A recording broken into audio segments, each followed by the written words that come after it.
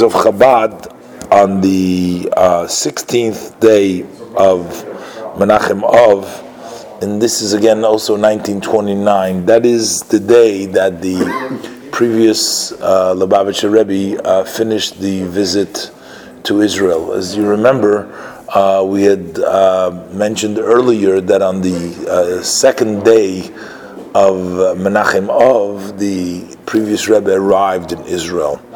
And he stayed there for approximately 2 weeks, from the 2nd to the 16th.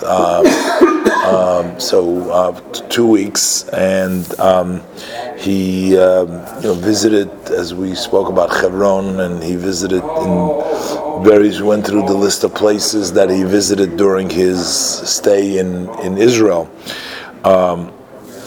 and it was a very significant event for all the people of Israel, for all the Hasidim, and I guess this was still in 29, so it was just, it's not like, it wasn't like modern Israel, so it was, but still there were many people and many Hasidim, and the people came to be with the Rebbe at the train station, and they went to say goodbye. And the way they actually traveled, they took a train from Lod. Lod was the train station, or Lod, and they went by boat, but they went to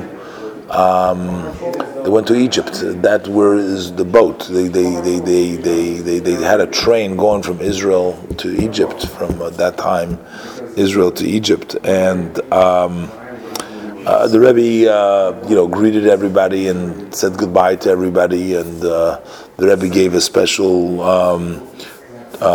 discourse that he distributed. He didn't have a chance to really talk to everybody, so he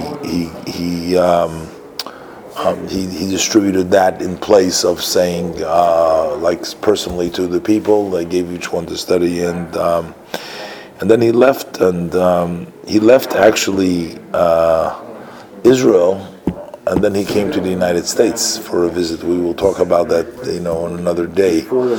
This was all in 1929, in the end of 1929, or in 29, and he went came to America. He was also in search to create a permanent home for Chabad. This was right before the Nazi machines. Before the Germans.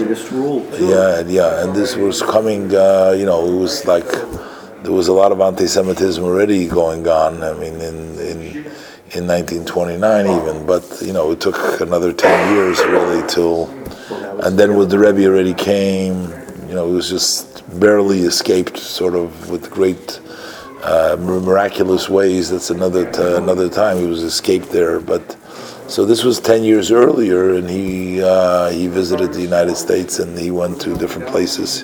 It was in the Boston area, in Chicago, and we'll talk about that also. But this was part of his journey, and we learned last time we spoke about that the purpose of his going to Israel, as he stated, was to visit the grave sites of the forefathers and to pray there, because he didn't have the opportunity to go to his own ancestors, which were back under the communist regime, and of course he's just left there and he could not go back there, so he wanted an opportunity to pray, so he went there to Israel to do that, and that was the purpose of the visit. But then he was also looking where to establish the headquarters, and so we'll learn later on about his visit to the United States and some of the other travels that he did.